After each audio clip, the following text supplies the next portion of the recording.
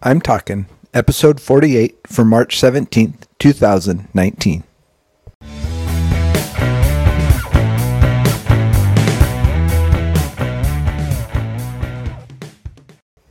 This is Joel from the I'm Talking Microcast, where I share my thoughts on a topic that has piqued my interest this past week. This week, I'm talking joy.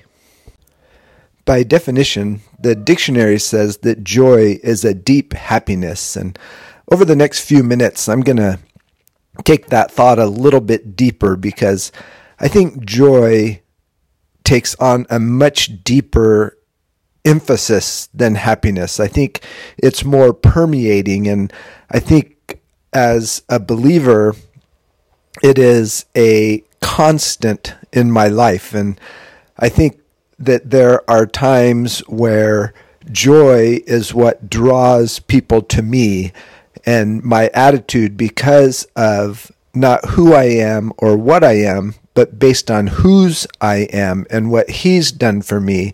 Then I have this joy that emanates from me, even when circumstances would not dictate that type of attitude.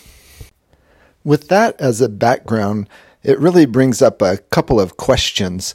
One is, maybe the deepest, is can joy be lost? And I think that there's a possibility of that. And when that happens in my life, it's generally because I've taken my eyes off the prize. I've taken my eyes off my Creator and have focused on myself, my own circumstances, and am looking internally at what can I do to have more joy, not really thinking about what has been done for me, and so that my joy can be full.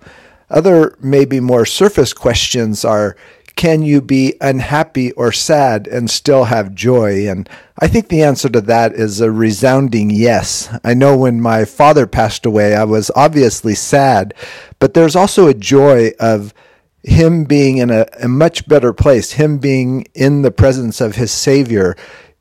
The cancer that took my father has now no control over him, and there is no sadness, there is no tears.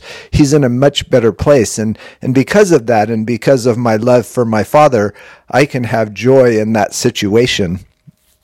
Currently, I'm fighting some unemployment woes, and here recently, my daughter, who has been trying to figure out what her life path is, was offered a job at a Christian school. Funny enough, the school's name is Joy, and while there are circumstances in my life in that arena that would make me sad, the joy I feel for her, one, because she's my daughter, two, because of God's answered prayer, and three, because of the joy in her heart from this answer, I can share in that and be joyful for her regardless of my own personal circumstances. So that's kind of the idea of joy being a permeating attitude through my life. And when it isn't, people need to call me on it. And I need to recognize that my joy comes from a much deeper source than just my personal happiness.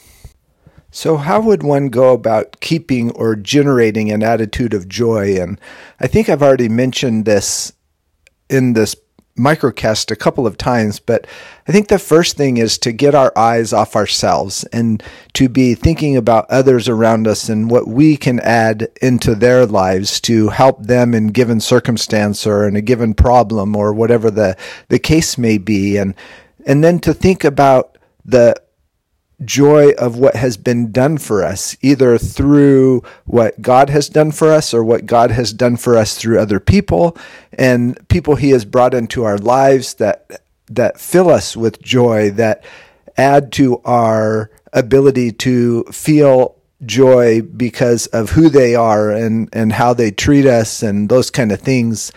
I think the other thing is to find the small instances of